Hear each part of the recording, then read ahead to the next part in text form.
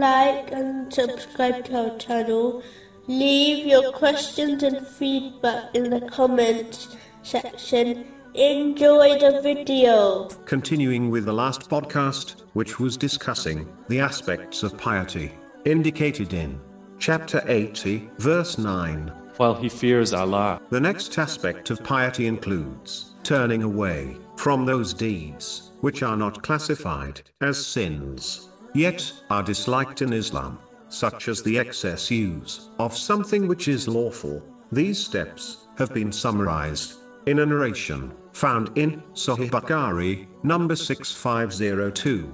This narration advises that the one who achieves this will be empowered by Allah the Exalted, so that they only act according to His pleasure. This empowerment is the true vigilance of the all-encompassing vision of Allah the Exalted out of the two commands, which are performing deeds and refraining from sins. Refraining from the prohibitions are more important. Prohibitions often violate the rights of the creation, and preventing this is more important than performing the obligations. This is why it is said, if a person cannot worship Allah the Exalted, they should not disobey Him. This is indicated in a narration found in Sahih Bukhari, number 7288. The Holy Prophet, peace and blessings be upon him, commanded people to completely abstain from his prohibitions, but ordered them to fulfill his commands according to their strength. This is because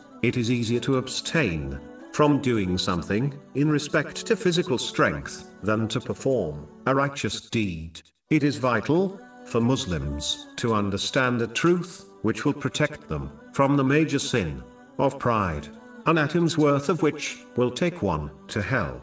This has been confirmed in a narration found in Sahih Muslim 265, namely, that any success one achieves in worldly or religious matters is only due to the mercy of Allah the Exalted. It is not possible to achieve these stages of piety if Allah the Exalted did not provide one with the knowledge, inspiration, strength, and opportunity to do so.